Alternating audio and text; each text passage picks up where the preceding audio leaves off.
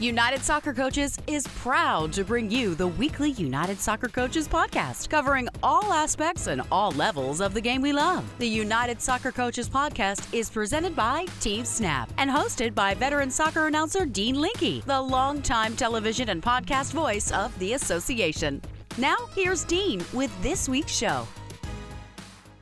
I am Dean Linke, and we got another big-time show for you today. If you've been listening to this podcast, I'm not afraid to welcome people on the show that reach out to me and say, hey, I've got a take. I want to be heard.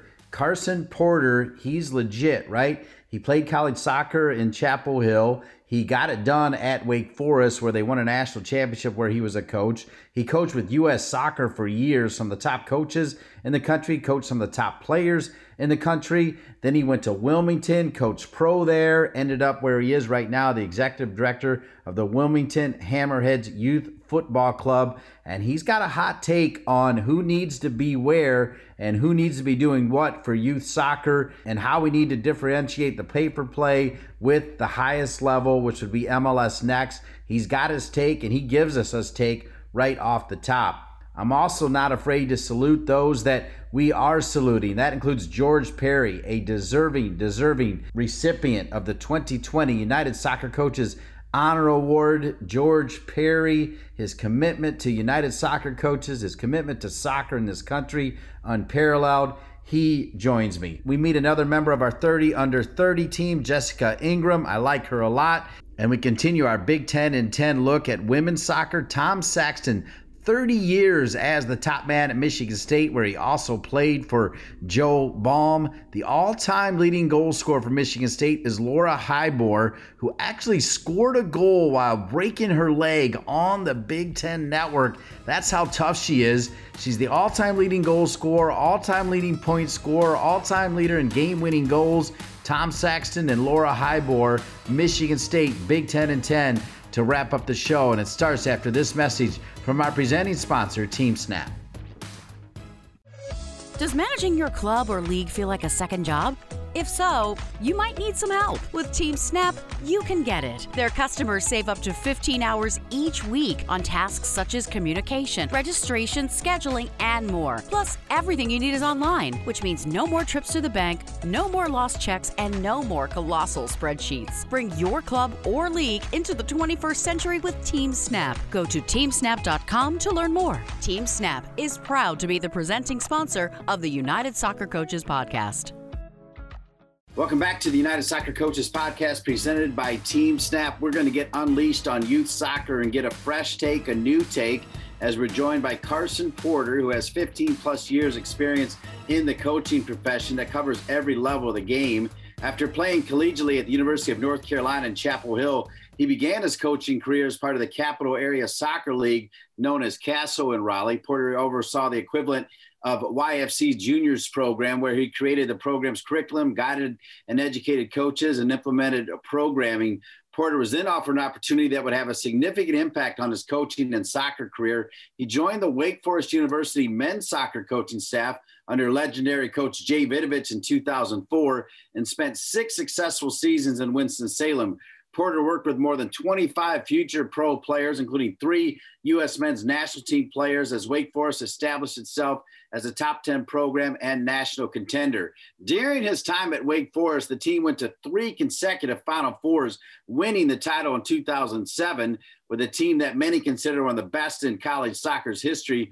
For his work, Porter was honored as the 2007 National Soccer Coaches Association of America. Remember, we used to call United Soccer Coaches that, as the National Assistant Coach of the Year. In 2010, he started working with U.S. Soccer in a full-time role as part of the U.S. Development Academy program and youth national team staff. And he's coached some big-timers along the way, and I think that also gives him that platform. Today, he's the executive director, as we've said, of the Wilmington Hammerheads Youth Soccer Club, where he's overseeing consistent and steady improvement throughout the club. I stay connected to him because his brother is the assistant coach for the Tar Heels. I just did the UNC Duke game. He had some comments on that game as well. He's not afraid to let his voice be heard. That's what I like about him. Carson Porter, welcome to the United Soccer Coaches podcast presented by Team Snap. Thanks for having me, Dean. It's an honor for sure. Well, and I do love your background because you spent time at youth. You spent time at college. Wake Forest, one of the elite programs. They could win another national championship this year. You spent time at U.S. Soccer, including with coaches like Hugo Perez, who we were talking about before we came on the air, and coaching great young players that you'll tell us more about. But we've kept in touch, and you've said, hey, if you ever want a fresh take on youth soccer, I'm ready to give it. So I'm taking you up on that. All right. What is your fresh take on U.S. soccer? Because a lot has changed. The DA's gone away. ECNL is kind of filling the gap right now. MLS is going to step up. What's your take, my man? Well, great. Well, let's see here. I think my take is that we're close. My take is an optimistic one, but and I think it's really, I like puzzles. I like putting puzzles, together just in general, but I like, in our club. And I think that we've got the pieces of the puzzle, but they've all got to line up. And right now they're not lined up. So I think that, so that's where it starts. So I'll just kind of give you, kind of the quick thoughts on that. The pieces of the puzzle that need to line up is obviously youth soccer clubs, our MLS Academy clubs, because I do think that there's a distinguishment there. And this is on the boys' side, and I'm happy to talk to the girls, but let's start on the boys' side. Our youth soccer clubs, our MLS Academy clubs, our college programs, and then obviously our professional league. And I think, for me, we're close, and they've all got to connect. And I think there's some things that we need to do as a community to connect. And I think there's several ways to do it, and maybe I'll go into it. But I think it starts with some sort of summit, some sort of moment. I think I always have a lot of, I get a lot of success just looking people in the eye. And I think I'm just, and again, I want to make sure that I always say there are pieces that, I'm not the expert on this, but I think getting people in a room that represent all of these pieces and having them look people in the eye and start talking about it, I think that's where we start. I'll dive into a little bit of kind of what does that actually mean? So I think the first thing, and maybe, slightly controversial if you want to go there, I think that we need to distinguish between youth soccer clubs and MLS Academy clubs on the boys' side. And I think the distinguishment is very simple. It is when a player is paying for a service and when a player is an investment. And so when we're talking about paying for a service, so we're the Wilmington Hammerheads Youth Soccer Club. We're a 501c3. We're a nonprofit organization, and parents and pay for play. And you hear that constant challenge of pay for play, which I'm happy to talk about a little bit more. Then we have obviously the MLS Academy clubs. The MLS Academies, which is such a very cool thing, is when we started the Development Academy, the U.S. Development Academy, the only difference between MLS Academy and a youth soccer club was the jersey that they wore. There wasn't any difference. And I'm talking about 2007, 2006. And what is a lot of people deserve a lot of credit is that the MLS Academy has separated themselves. They have done a lot of really, really good things. And now there is a significant difference about what an MLS Academy, looks like. And there are exceptions, don't get me wrong, but what an MLS Academy looks like versus a youth soccer club. And I think it starts with whether you're paying for a service or whether you're an investment. And I think that's a big difference. That's my first start. I think to go from there, here's where I go. And this is where, this is maybe a little bit more controversial, and I certainly have an opinion. I don't think that youth soccer clubs and that pay a fee, that pay a service, and clubs that have MLS clubs that are an investment, I don't think that they should mix. I don't think that is not, for me, that's not the right thing to do. And so, my disappointment is when the DA folded, that MLS Next, and again, I love the MLS. I'm a huge fan. I watch most every game and just can't say enough good things about it. But I think MLS Next missed an opportunity to make the MLS Academies exclusive, because, exclusive sometimes comes with we shouldn't, we don't want to be exclusive. I think the MLS Academies absolutely should be exclusive. What does that look like on a weekend basis? For example, and MLS Charlotte isn't the greatest example just because they're brand new, but so let's just, let's imagine that MLS Charlotte has been in the league for 5 years and they've got things off and running. The way that the MLS Charlotte should interact with the Wilmington Hammerheads is we should play once a year. We should play one game a year. and our coaching staff should stand on the sidelines in a friendly, sort of disposition and talk about players. We should not compete against each other because it is not the same. And if we have a player, whenever that may be, that it gets invited to MLS Charlotte, we should shake hands. We should be really excited about it, and we should move them on. And so then I go back to, okay, so, and then I get back to it. So I think MLS should be exclusive. And I think the ECNL and the DA, and obviously I'm a fan of the ECNL and I like what it's done for our club, but whatever that name, the ECNL, positions itself, or whatever that may be. It doesn't have to be ECNL, but it seems like that's the group that can probably do it the quickest and the best. The ECNL positions itself as the top youth soccer league in the country. And then obviously the MLS teams are communicating, they're having relationships, they're playing friendlies, because again, I think where the DA, where the DA got a little bit off is when the gap, the MLS academies got way better and the gap just got too big. And so I still keep going back to the MLS academy should be exclusive. And so, that's kind of and so that's where I go back to this craziness. We had COVID craziness, and then the DA folds like right in the middle when it's, the most, the craziest time. So I'm obviously on the phone with a lot of people, NCFC Academy in your neck of the woods and many others talking about their status. And I guess, and then the MLS Next comes out and starts including what I call service youth soccer clubs, fee-based youth soccer clubs. And I just don't think that they should be mixed. There's an argument against this. If someone disagrees with me, what they would say is, well, we need those fee-based clubs because of our territory in our country, because our country is too big. That's a fair point. And I don't really have a solution for that, but it just goes back to where I'm at, which is if you are paying for a service, which is a fee-based youth soccer club, you have to be separated from those that are investments, because when you're an investment, it's a whole different deal. As a player, as a family, obviously, and as a technical director or a MLS club. So if I'm understanding you correctly, when you're talking about MLS Next being exclusive, what you really mean, and correct me if I'm wrong on this, is right now ECNL stepped up after the demise of the DA. MLS Next is over here saying, hey, we're going to have all these academy teams, but we still want to touch, quote, ECNL and some of the other clubs. You're saying, if you're going to touch us, do it in a way where we're sharing ideas and it's more of a one-off. Other than that, you do your thing, we do our thing. 100%, because the MLS, you've got it right. Because, and just to finish that point, because the MLS should be where all of our kids should be aspiring to go.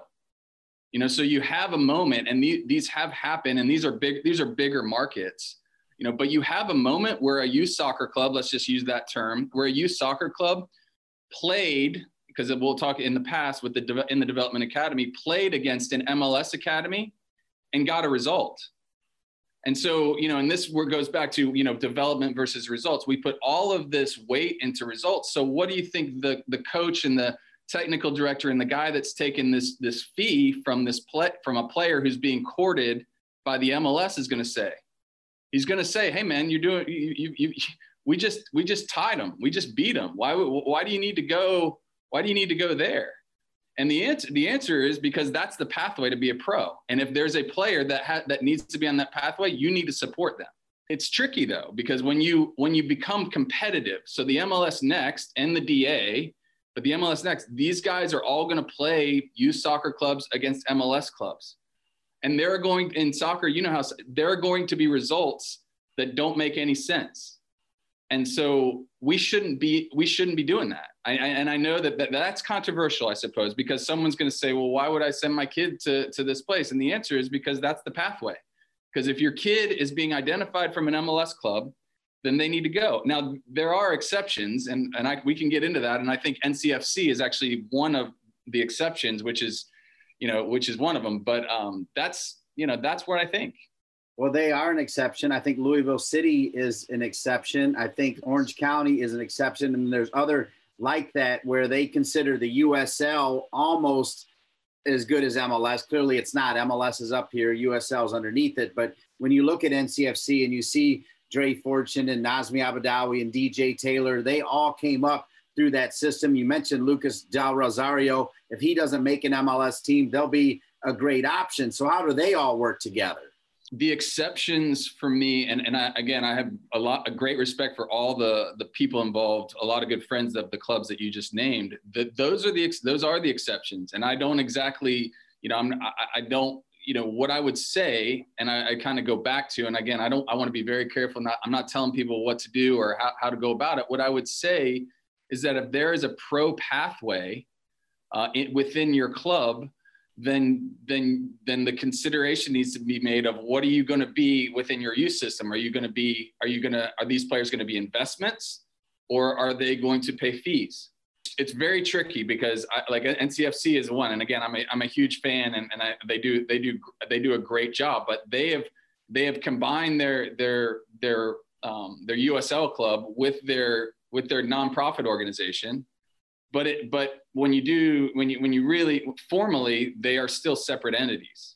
So that's where it's tricky. And that's where I want to be I don't want to get onto that, but that's where it's tricky because it goes into other things that I'm not an expert on. Well, you're right. They are separate entities, run by separate people that try to collaborate and share ideas, but really, one's running the pro club and one's running the academy. They try to cross-reference, like John Bradford's done a good job being a connector. What about at Wilmington, where Wilmington has long been a staple program in the USL? What about where your future goals are with that pipeline? That's probably where some of these opinions are formed. So obviously, our USL team left, and I think the quick story is that the USL raised their game, and the link to MLS was important, and just overall the popularity of the sport and everybody raising their game as far as resources and stuff, and we were sad, but I think the writing was on the wall where a market like Wilmington wasn't able to be in part of the USL Pro. I think there is some conversations about the other levels of USL. So I guess to answer your question, we would love to have a group in here. I think the market that's probably similar is like a Greenville that's doing a pretty good job with John Harkes in that USL 2, I think it is.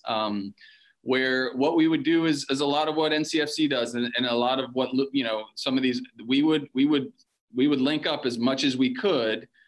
But I think if I'm answering sort of the question that I posed, we would definitely remain and would remain a service youth soccer club, and they would work under their USL umbrella. We would obviously do everything you said with the John Bradfords and even their players, and use that and pass give our teenagers a chance who are doing really well to play with them and develop them, but we would still stay in the space of a youth soccer club. But again, I keep even as I talk, those are the ones that are tricky, and I think those are the ones that are exceptions and might need they need a separate conversation and a sort of a separate kind of separate group to talk about. But I think when I'm talking about the Wilmington Hammerheads with minus USL or and you name a youth soccer club in MLS Next or in ECL, those are the ones that I'm really going, we need to be what we are, and we need to do really well doing what we do. So the MLS needs to be really well doing what they do. It's not completely black and white, and there are a few exceptions. Carson Porter, I like that comment. We need to be who we are. You need to be who you are. And we mentioned this different path that you have taken, right? We talked about being at North Carolina, then working with Castle, then going to Wake Forest, then going to U.S. Soccer, then finding your way to Wilmington. And now you're an executive director, which you're probably still coaching a little bit, but man, you got a lot more headaches to deal with being an executive director. Tell us why you chose that path and how you ended up here when you were doing some neat things everywhere you've been. Yeah, no, I appreciate that question. I think I've talked a little bit with United Soccer coaches about maybe doing a presentation about soccer as a career, because it's not a linear thing. It's not, I'm going to do this and then I go and do this and then I go and do this. I think you've got to figure out what works for you, and I can say, and I'm really proud of what I've done. This is what I'm most proud of. I guess I'm enjoying my work the most, and I'm feeling I'm making the biggest contribution in my role as an executive director in Wilmington. And you could make an argument that that might be, the non-sexiest, job that I've had.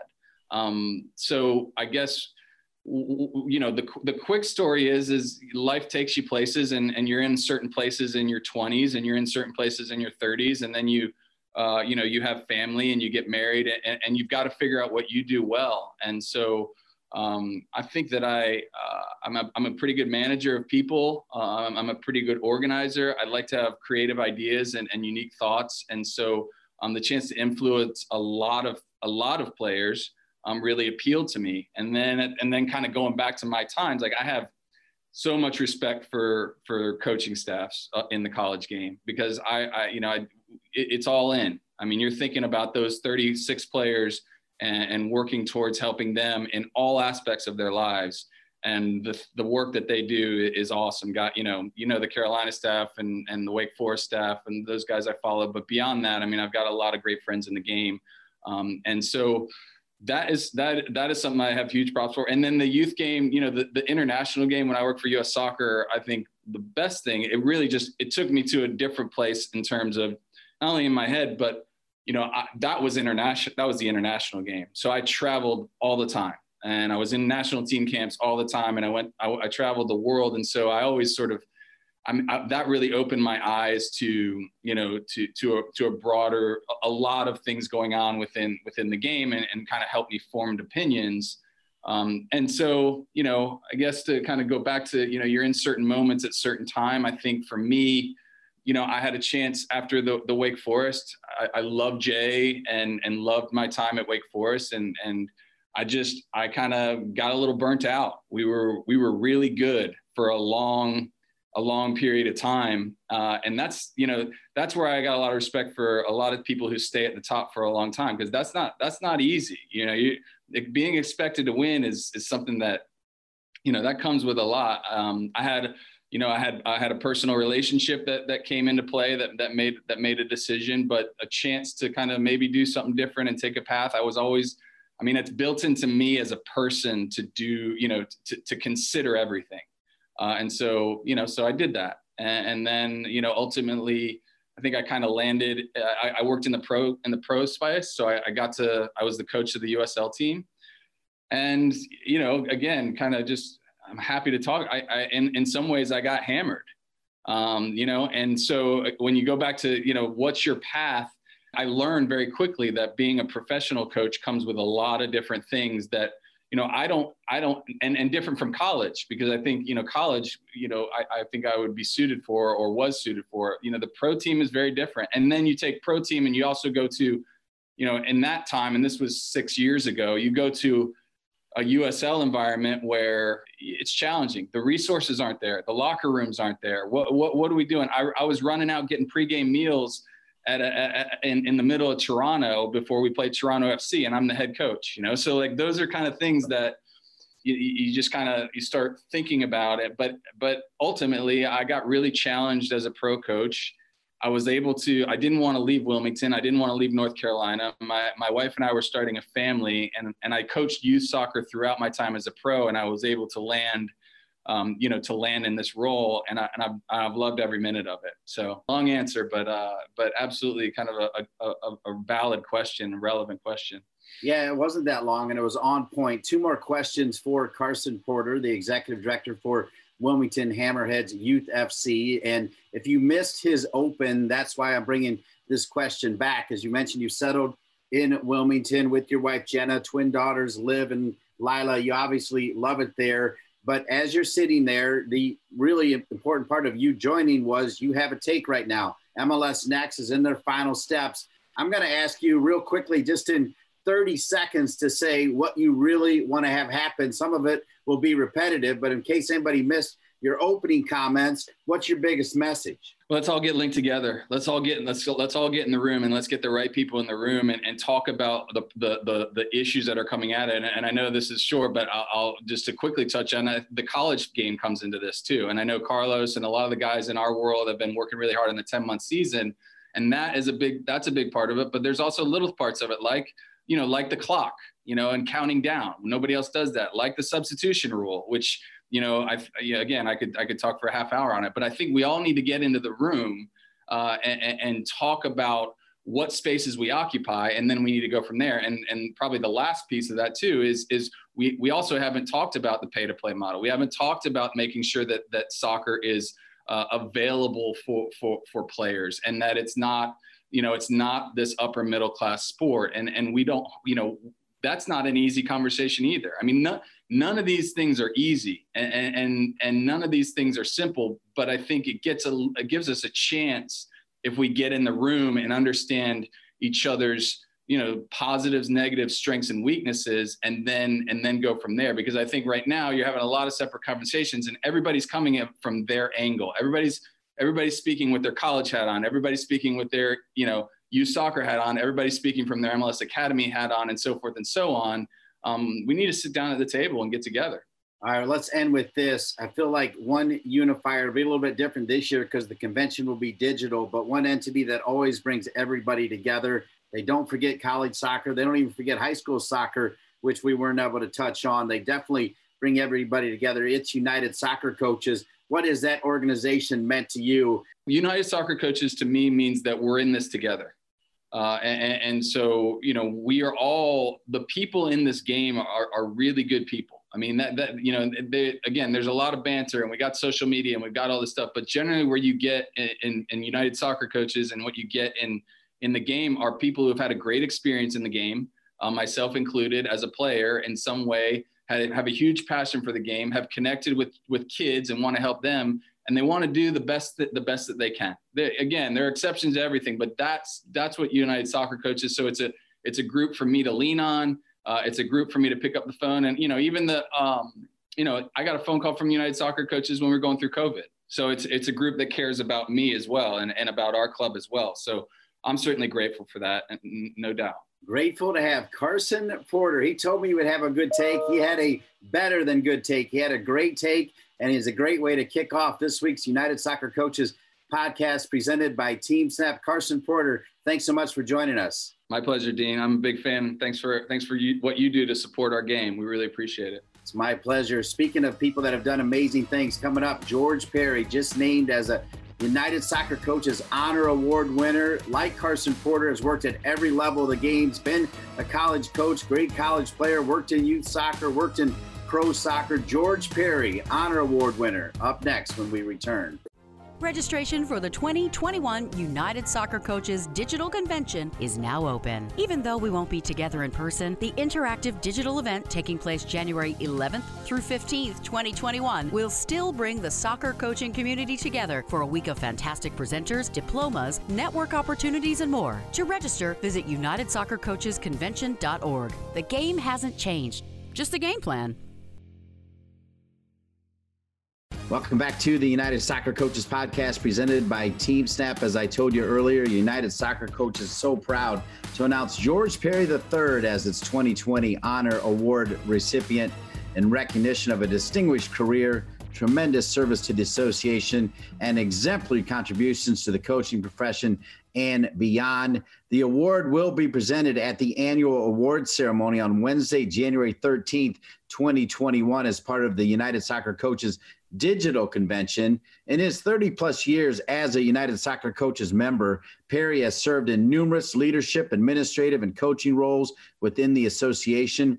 He was a member of the former NSCAA Board of Directors, serving as the Region 1 rep from 86 to 91, and later served a term on the association's executive committee from 2010 to 15, and was association president in 2014 when I had the honor of being with him in Europe with Ian Barker and several promising coaches. George Perry served on the association's Youth Long-Term Service Award Committee from 97 to 2003, and was chair of the Jerry Yeagley Award for Exceptional Personal Achievement Committee from 2005 to 15. He's been a member of the National Academy staff since, get this, 1984. And he's been a senior academy staff instructor since 89, and also served as the associate director of coaching from 95 to 2000. Perry began his soccer career as a player and three-time captain at Indiana under legendary Hall of Fame coach Jerry Yeagley. I call him the Godfather. He served as an assistant coach for the Indiana men's and women's club programs from 77 to 82. He was the head men's coach at the University of Rochester from 83 to 89, head men's coach at St. Bonnie from 89 to 94, and later had stints as the head men's soccer coach at Wabash College from 2000 to 2005 and Monmouth College from 2006 to 2012. Just a little bit more on George, as he has also been very active in the youth game. He was a New York West ODP coach from 91 to 94, an Indiana State Youth Association coach from 94 to 96, coordinator of the U6 program for the Crawfordsville, Indiana youth soccer system from 2000 to 05, and was an Indiana boys ODP coach from 01 to 05. He also served on the AYSO National Coaching Advisory Board since 2001 and is currently the commissioner of the Indiana Soccer League, a position he has held since 2012. Awarded annually since 1942, the Honor Award is one of United Soccer Coach's most prestigious accolades. George Perry becomes the 81st recipient of the award in the association's storied history. George, just 81 people can say they have received the Honor Award from United Soccer Coaches. First off, delighted to be with you, but you more than anybody, I gotta believe, know how special this recognition is. Thank you for having me, Dean. And yes, it is. It's really been hard to put into words right now, even after I've known about this for a little while, because I've been fortunate enough to get to know a number of those 80 people prior to myself that are on this, that have received this award, and to be able to be at least privileged enough to be on the list with them is just mind-blowing to me. Well, as I read your bio, you've been involved in some incredible moments. You also ran your own programs. You hung out with the Godfather, as I like to call him. You've traveled the world. You have been a senior staff member. You stepped up when there was a gap there for a while with United Soccer Coaches. So all kinds of great moments. But I got to believe that whether it was an email or a phone call, when they said, "Hey, George, you're up next for the Honor Award," do you remember what you were doing? I find it rather humorous. Steve Veal, longtime servant of the association in the national office, calls me up and says that the Ray Seplick and the foundation are awarding Jerry Yeagley another award, and they needed some background that they did not feel they could give. And he said, "Let me see if I can get George on a Zoom call with us and go from there."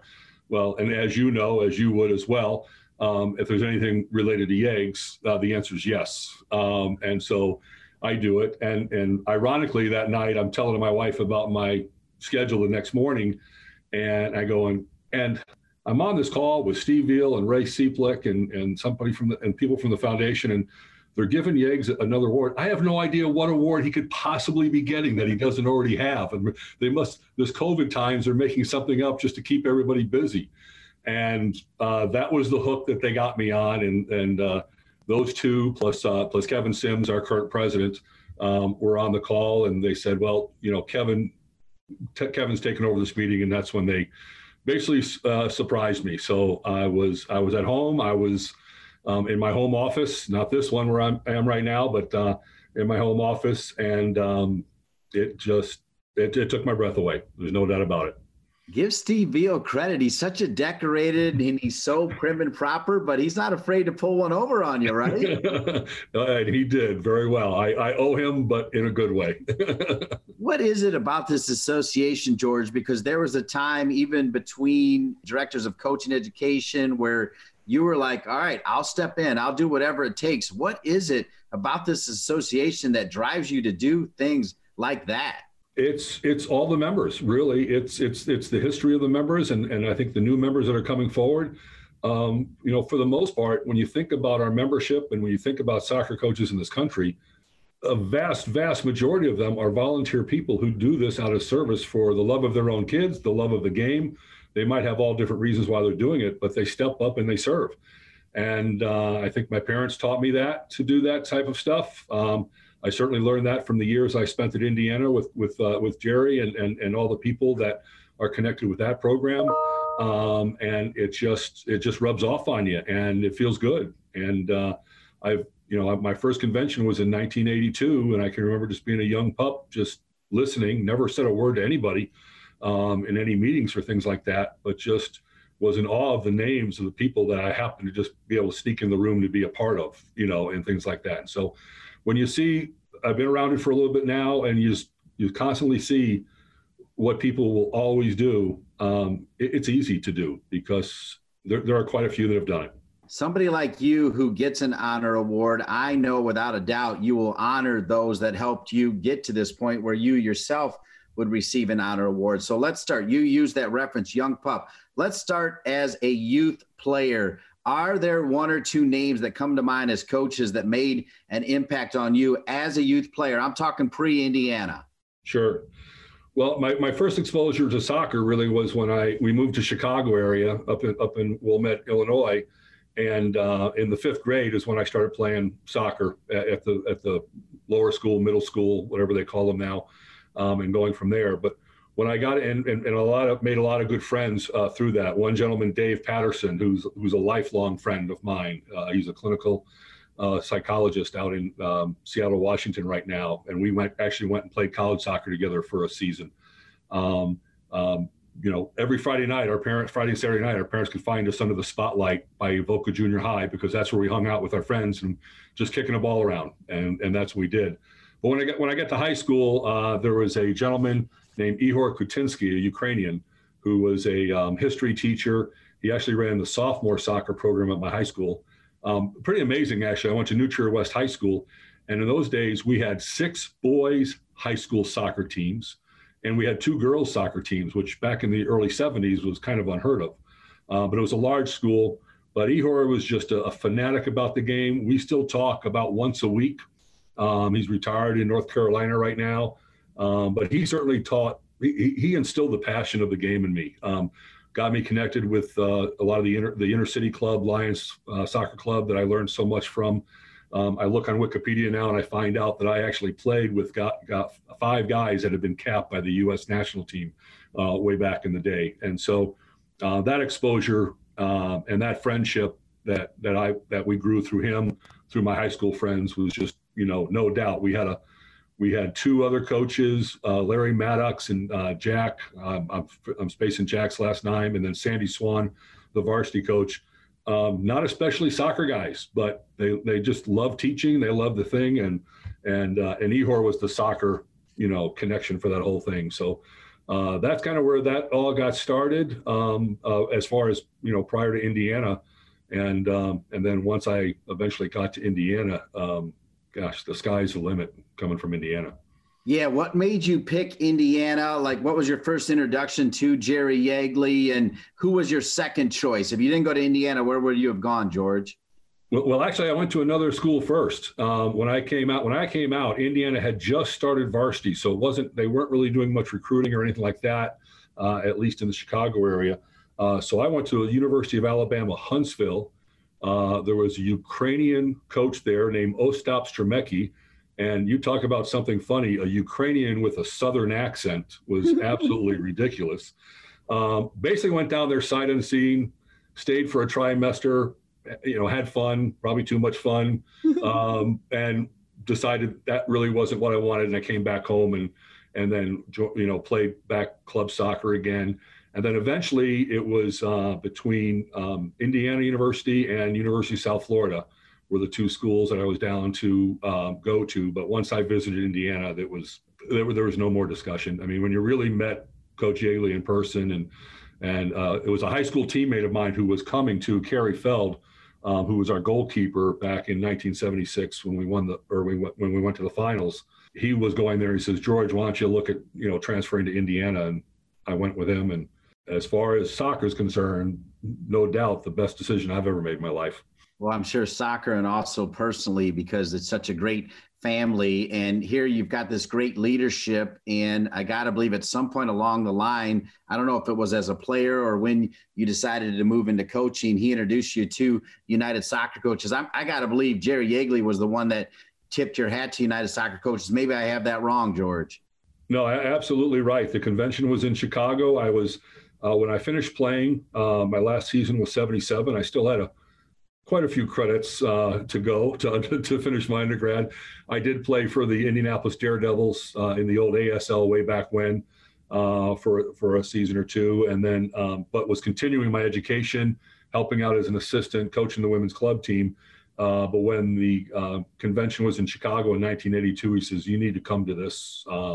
It's an experience. You're going to learn a lot. You're going to make some incredible connections." And he had already started sending me on my pathway through my coaching licenses in the day. Actually, 82 was when the NSCAA in the day first decided to start the NSCAA Coaching Academy. So prior to that, I was going through my Federation C, B, and A licenses. And that was all courtesy of Jerry Yeagley and Indiana University, Indiana soccer camps, a little bit of everything. It's only fitting because 82 was the first time that Jerry Yeagley got a star, that incredible 8 overtime win over Duke. And 82, everything's happened for you. So 82 means a lot. Yep. As a matter of fact, at that convention, he introduced me to John Reeves, who at the time was the athletic director at the University of Rochester. And the next fall, I was the head coach at the University of Rochester. All right. So what did you enjoy most about coaching at college soccer, and what made you finally decide, you know what, I like youth soccer. That's where I'm going to hang my hat in my later years? I don't know if there's one over the other one. I certainly miss right now coaching on the field with players and all that kind of stuff. But, just the opportunity to meet new players, to try to help maybe guide them to discover new ways of playing or new friendships. If nothing came from this COVID situation, the number of Zoom calls I've had with past teams, past schools and stuff like that has been tremendous. And the longtime friendships that I have gotten from them, from my past players, has been tremendous. But coaching was just always something that was challenging. It was a way of keeping me involved in the game. I don't think anyone will ever tell you about George Perry playing soccer, about his incredible athleticism and skill and all this kind of stuff. But I think I was a fairly smart soccer player. And I talked a lot. So I kept myself out of trouble by making sure the guys around me did all the good stuff for me. But that was just a direct connection to get into coaching. And certainly Don Rawson at Indiana, who was an assistant at the time when I was there, got me involved with youth coaching in Bloomington. In the town program, and that was just so much fun to do. I really got a lot of enjoyment out of that. And really, after the University of Rochester, every university or college that I coached at, I ran their youth programs in our off season. So I've never not been connected with the youth soccer game. Almost feel like saying you've never not been connected as a big-time academy coach or United Soccer Coaches staff coach. Better said, as you started really early. You've worked with a ton of directors of coaching education. You basically filled that role for a while as well. Can you drop in some of those names that you've worked with over the years? Because here's what I picture, George. I picture you guys getting it done, grooming the next coaches. I also picture incredible discussions around a few adult cocktails over the years as well. Well, if you talk about the irony, you talk about the friendships and the camaraderie of the United Soccer Coaches group. It couldn't be better put than to say that in 1984, right about that, Jim Lennox, who at the time was the coach at Hartwick College, who was the first time full-time director of coaching for the NSCAA at that time, invited me to be on the academy staff. And, Hartwick and Indiana had already done some head-to-head butting in the national championships and things like that. Matter of fact, I still get periodic free Christmas cards from Jeff Tipping with a little diagram of something happened in our national semifinal that we won't want to get into too much here. That was a tremendous. So certainly Jim Lennox, and to this day, Jim is still a great mentor, but even a better friend to me, and it's been tremendous. Mike Berticelli, former director of coaching, coach at Notre Dame, just incredible. He used to, it was when I first learned that things can be done more than one way, because I can remember watching him do a session at the University of Binghamton in upstate New York. And then it's a defending session, and then he sees me over there and he pulls me over in front of the candidates. He says, "Now, George, even though it's wrong, why don't you show them how you guys do it in Indiana," and stuff like that. And so it was kind of a fun thing that, he was his way. Yeags taught us a certain way. It's not so much a right or wrong. You find out what works for your players and you make it work. So that was tremendous. Mike Parsons, Jeff Tipping, all these guys. I've learned so much from them along the line. And then, all of the academy staff from, Peter Gooding, Jeff Fennell, Paul Payne. I could list 100 guys that and women that have been just tremendous in what we've done as an association, and certainly what have taught me to I hope be a little better leader along the way in different things that I've tackled, and they've helped me tremendously.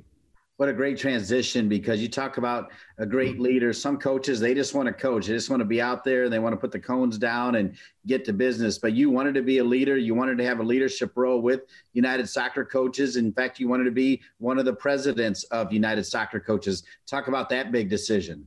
Well, early on, again, when I was in upstate New York is when I got started on the board of directors as a regional rep and stuff like that. And so my only failing there was I think I had New York West, PA West, and somehow I had Puerto Rico in my list, but I never got a chance to get a trip to Puerto Rico. So that's the only negative thing I can say about the NSCA back in the day. But from watching Joe Maroney run a board of directors meeting all the way through the list of presidents that I've been fortunate enough to be a part of their boards or on the board of directors with them, I've just learned so much from it. And I like to think of myself of trying to be, nowadays at least, trying to be a consensus builder. And that's what I thought my role eventually would be with the NSCA, then United Soccer Coaches now, on the board of directors, was to try to build a consensus and try to help us go in a common direction.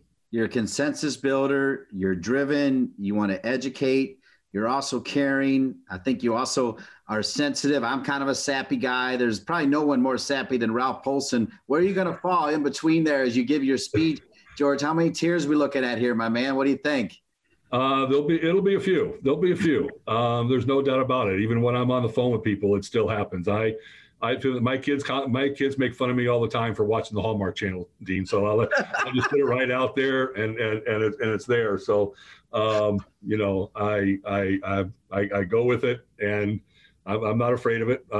My father was never one that kind of shared a whole lot of emotions, and I think I've not tried to swing the other way, but I've swung the other direction. So it is, but I think when I do that, it's either about family or friends, so it's all good. Amen. Hey, for somebody who lists The Notebook as my top 5 movies, I'm right there with you, my man. I got your back, and I'll probably be crying with you when you're up there as well, as I look forward to being a part of it. George Perry, 2020 United Soccer Coaches Honor Award winner. Congratulations, George. Can't wait for that special moment on January 13. You deserve it. Well done, my man. Thank you very much for having me, Dean. Greatly appreciate your support and everything that you do for soccer and the United Soccer Coaches. Thank you. Great memories with George Perry. As I mentioned, I was with him in 2014 when United Soccer Coaches went over with a bunch of Ohio University students, and George Perry was there as the president. In fact, as I was doing this interview, he had the scars from the countries that we were in, Germany and Belgium and Holland and France, hanging right behind him, reminding me of what a great time it was to spend time with George Perry, a deserving winner of the Honor Award, and a great part of the association's history. How about the future? We meet another 30 under 30 member, Jessica Ingram, when we return. United Soccer Coaches Advanced Diplomas have long been regarded as an excellent way to expand your coaching knowledge, advance your career, and improve your players' development. Now, with our blended format that incorporates online and in-person learning, coaches with ever-demanding schedules can earn their diploma in the most time-friendly way possible. Visit unitedsoccercoaches.org/advanced-diplomas for more information. Looking for ways to improve your training session? Quick Goal has supplied the highest quality soccer goals, seating, field, and training equipment for more than 30 years. From backyards to the world's greatest pitches, Quick Goal has products essential to every level of the game. As an official partner to the United Soccer Coaches and technical partner to U.S. Soccer, Quick Goal knows what equipment you need to elevate your game to the next level. Visit quickgoal.com to satisfy all your equipment needs. Welcome back to the United Soccer Coaches Podcast presented by Team Snap, my favorite part of the show.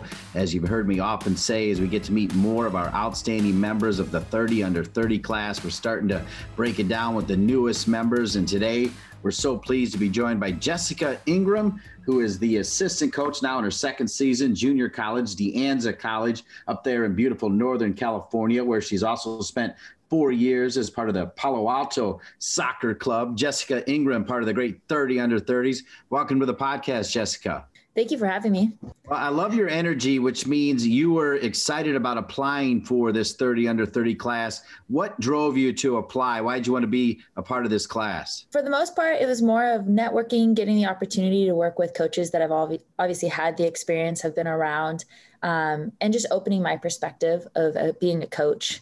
Obviously, when you're a player, you see different perspectives, you get to experience different coaches. But it's definitely interesting to earn other coaches' respects as a coach versus a player. Well, you mentioned a player. You were a good one. You played in college. You were a center back as well. But let's go to your youth days. Where did you play in youth, and what coaches kind of inspired you to want to play at a higher level? So for youth, I played at multiple clubs. I played at De Anza with De Anza Force, played with South San Jose, which was a small club that I started off with. Played for Almaden, and then ended up playing for MVLA for 4 years under Albertine Montoya, and then also went and played with Los Gatos leading into college. Those are some big time names. Of course, Albertine Montoya is legendary out there as well. And, and he used to coach professionally. Everybody loves him for sure. And clearly you love the area, because if you were with De Anza back then and you stayed around, that's home for you. Definitely. Absolutely. It's a nice area. And there's just so many clubs to pick from in the sense of just who you're playing, the level you're playing. And then just so many different coaches that have been around or new coaches. That's nice to just be able to run into old players, old teammates. So many colleges to pick for you. What made you decide to play collegiately at San Jose State? For me, my junior year, my family had a little rough hitch with going unemployed, whatnot. And so I definitely wanted to stay close to home. San Jose State was a school that provided, it was a D1 school at the, still is.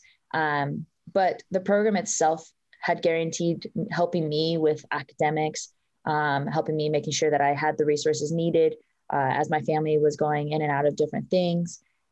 So for my college career, I had gone through a lot of just different experiences, good and bad. And it was really nice to be home, and they allowed me to stay home and help my family out with finances. So it was more of that. And then I also had the opportunity to play with a lot of my friends growing up. So the whole class of us, I think there was 11 in our freshman class, at least 8 of us had either grown up playing with each other or against each other. So with that, greatest memories and greatest mentors or even friends, we like to drop names as well, but your greatest memory at San Jose State, and it'll probably include some of those names that you want to drop in there.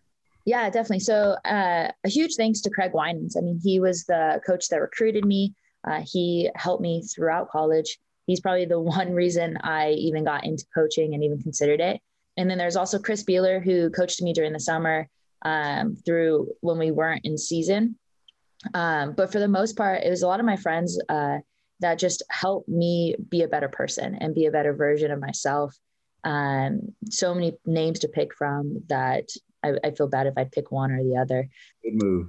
But for me, it was those 2 coaches definitely played a huge factor in just who I became as a coach and who I wanted to become as a coach. Definitely thank you for them. You left San Jose State with what kind of degree? And when you left San Jose State, did you already know you wanted to be a coach?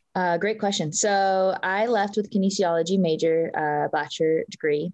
When I left, I originally wanted to be a physical therapist. I knew at the end of the day, all I wanted to do was help people.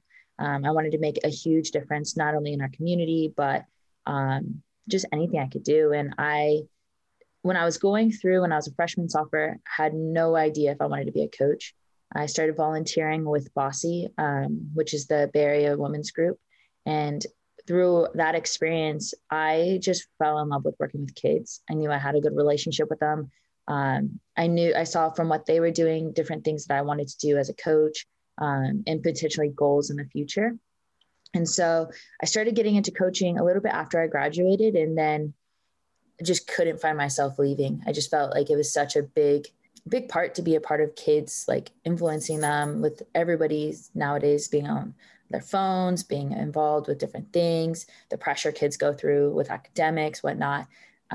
So it helped me just get a little bit more below the surface and become a little bit more self-aware of who I wanted to be and who I was at the time. And I think kids bring the best out of us and sometimes the worst, but sarcasm usually solves that. And I've been very fortunate enough to have such phenomenal teams, like so many supportive families and parents and teams. And as long as we're all bought into the same goal, we're all working towards something, which is awesome and teaches kids a lot of life lessons. So I'm a big fan of people that like to have balance and like to do different things. I mean, I like to be involved in multiple sports. Obviously, soccer is where I hang my hat, but I like to always be busy. I like the fact that you're coaching at a junior college, making a difference for these young women as they go to their next step, but that you also dedicated so much time to the Palo Alto Soccer Club with the younger girls. How much do you enjoy that balance? I love it. So with Palo Alto, I have currently coaching the 2012s and 2008 teams.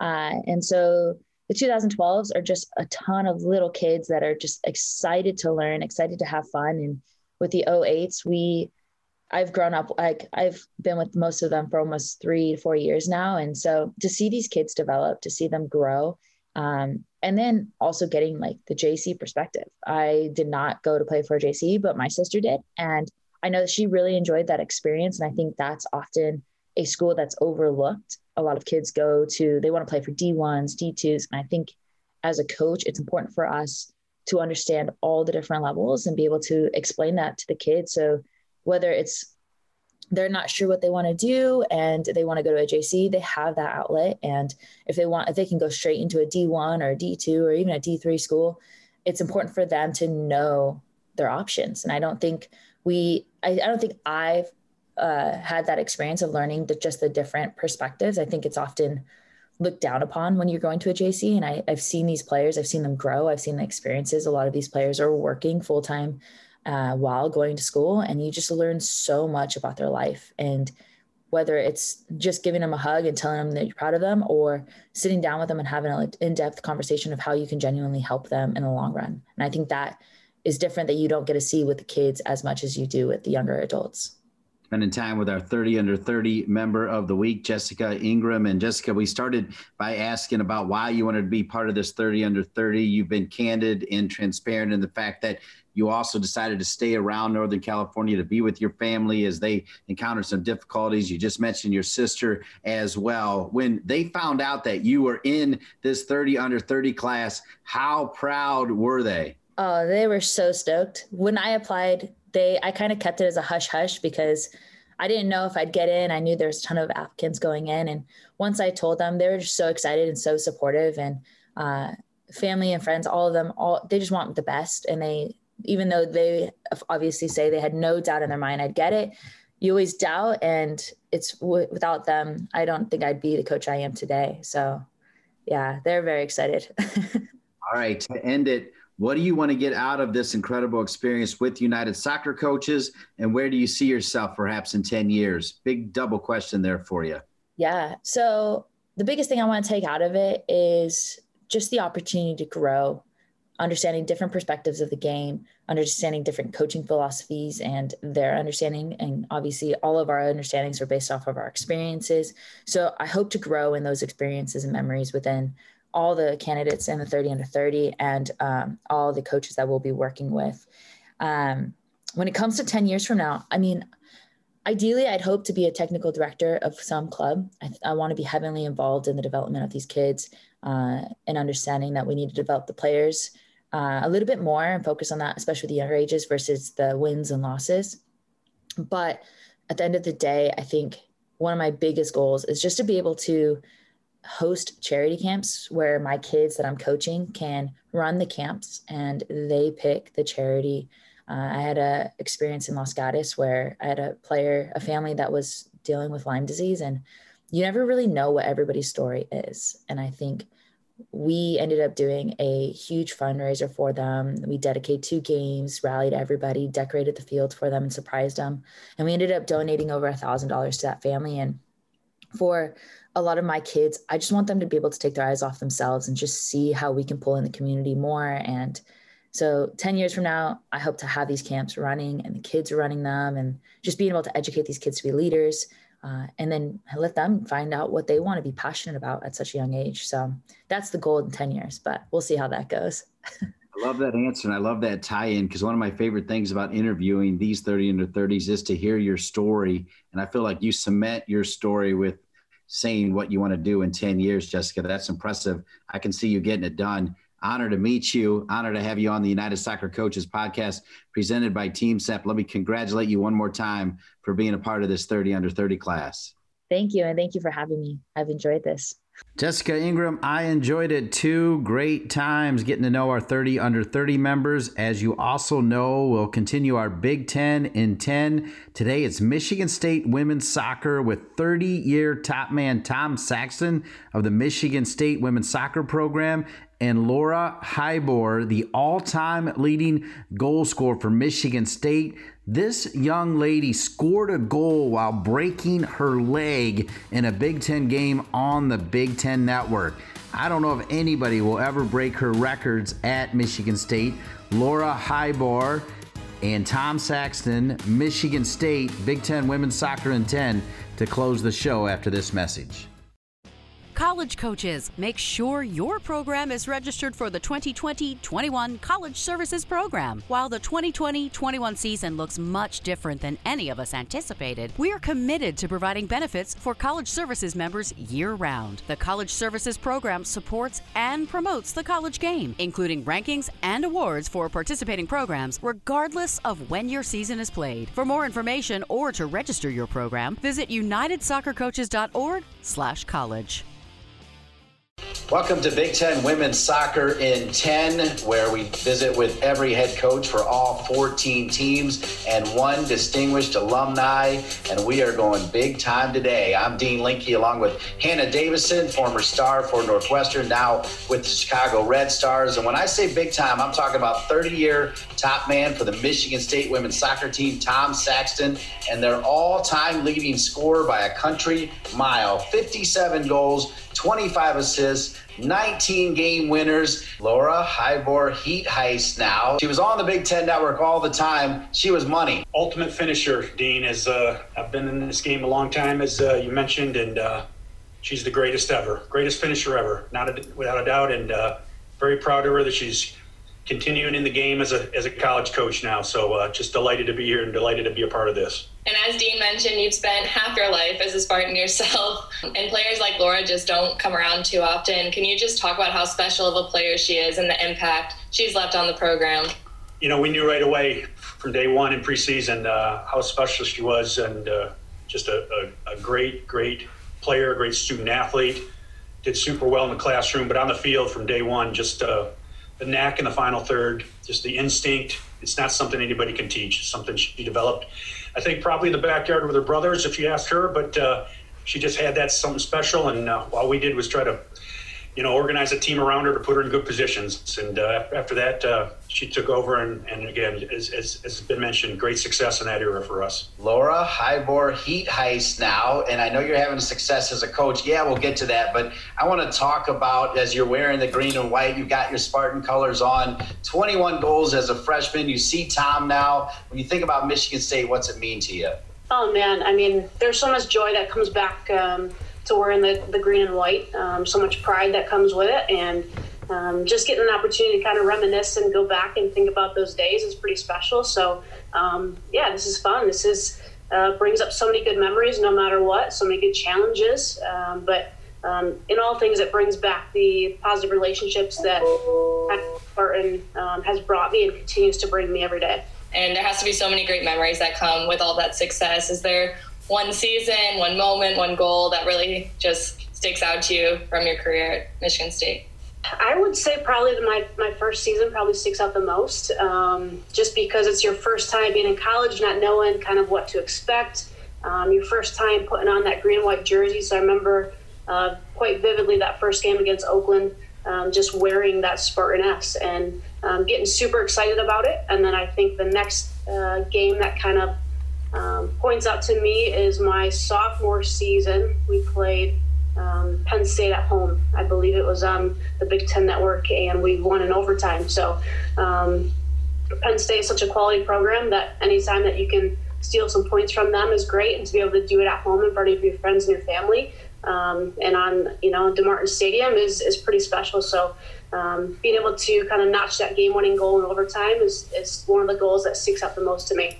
Tom and Laura, it's clear. I remember all the great goals. And as you said, Tom, she's a great finisher and she can do it in so many different ways. But unfortunately, I also remember the injury. And I remember just my heart sinking down to my stomach. Tom, what do you remember about that injury sophomore year? And then Laura, you can also comment on that. Yeah, it's not a pleasant memory. Obviously, it was a horrific collision. And,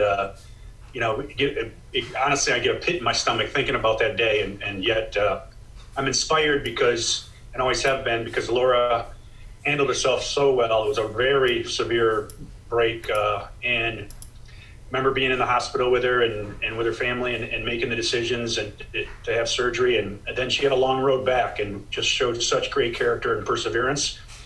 And, it took a while, but got back out on the field and finished out a fantastic career with, more scoring accolades and more all Big Tens and more All-Americans. So, overall, it's a great story of perseverance in sport, which inspires us all. So I'm very proud of Laura, and something I'll never forget, the tough day it was, but more importantly, remember the return. And she did such a great job. And again, I'll never forget it. Yeah, kind of thinking back to it, I remember that game quite well also. And I think if I didn't score on that exact play that I got injured, maybe it wouldn't be as sweet as what it turned out to be. But yeah, getting to score while going through something, quite dramatic like that kind of adds a little bit to it. But I think for me, it just made me a better player because now I got used to being on the field all the time. And I was in a different situation where I had to learn how to lead and learn how to kind of be a coach in a way to help my teammates and to pick up on the game in a different way, because now I'm trying to figure out how to be utilized on the sideline. So there's quite a lot of time and effort put into the recovery, but I got to learn about the game in a different way. So I got to kind of see some of the X's and O's that I didn't necessarily get while I was on the field. It sounds like this injury may have primed you for now being a head coach at Waynesburg University, getting to see the field on a new angle. What aspects, traditions, cultures that you experienced at Michigan State have you tried to now cultivate at Waynesburg being the head coach? Yeah, so Tom is an educator. He is somebody that is going to teach in all ways and continue to change how he teaches. And so I try to take bits and pieces of how Tom teaches, and some of that comes from different road trips we take. He would teach us about the school or about the city we were in, or things that have happened around. So we try to do our research a little bit here at Waynesburg, where I'm at now, and just try to teach a little bit in that way. And I think the staff brings a challenging side, but also some fun. So our pregame talks were always fun, that, you could usually count on a weather report of how things were looking, and kind of count on our associate head coach, Tammy, to bring in some fire with her pregame talks. We try to implement all of those things and bring them here to where I'm at now. Tom, you know how important an assistant coach is. You already credited your assistant coach with bringing Laura here. Can you imagine having your assistant coach, your husband, and then on the reverse side, Laura is also the assistant for her husband for the men's team at Waynesburg University? How about that? I think that's such a cool story, and we've enjoyed having Laura and Brad back to work our camps as they took over that program out there. And it was always nice to see them every summer. We'd sit at lunch at the CAF, and it was really cool and inspiring in many ways, because they get along so well together. And I'm sure there's challenges. Normally coaches get to go home to a kind of a separate life, but I don't think Laura and Brad can probably ever escape their career when they're together 24/7. But I think it's a cool story, and they're both great soccer minds, and they're doing such a great job out there. And Laura, the Big Ten has obviously produced a lot of professional athletes. You are very well versed in the professional world, starting out in the WPSL and then being one of the first players that paved the way for the NWSL. What advice would you give to any of the current Spartans or your own players on how to take their game to the next level? I would just say continue down the road. There's going to be ups and there's going to be downs. There's going to be injuries. There's going to be times where you're feeling on top of your game. But you got to stay consistent. And that's with training. That's with mentality. That's with nutrition, getting enough sleep, enough rest. The women that are playing today in the pro league, they're doing everything day in and day out to be there. And I know how much sacrifice and commitment it takes. And so I think just being willing to commit yourself fully to that process, that's going to be the best way to get you there. Let's end with a quick soundbite from Tom and Laura. Tom, you have spent more than half your life at Michigan State. When you think green and white in one sentence, what's it mean to you?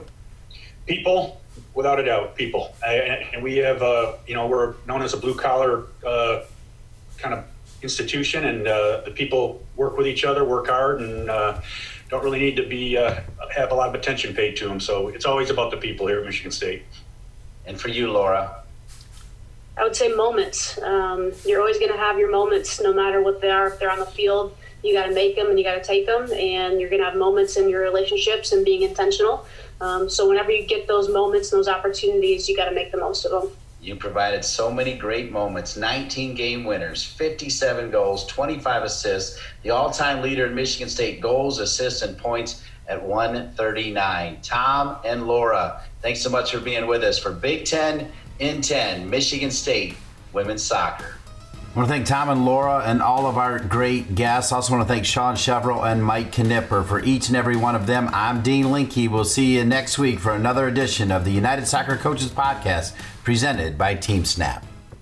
High school coaches are presented unique challenges both on and off the field of play. The United Soccer Coaches High School Diploma, now delivered in an all-online format, supplies coaches with the knowledge needed to perform the distinctive role high school coaches play in the development of young players. This updated diploma takes a look at the ongoing duties of the high school coach and how to better prepare them for the responsibilities given to them in that position. For more information or to register, go to unitedsoccercoaches.org/education.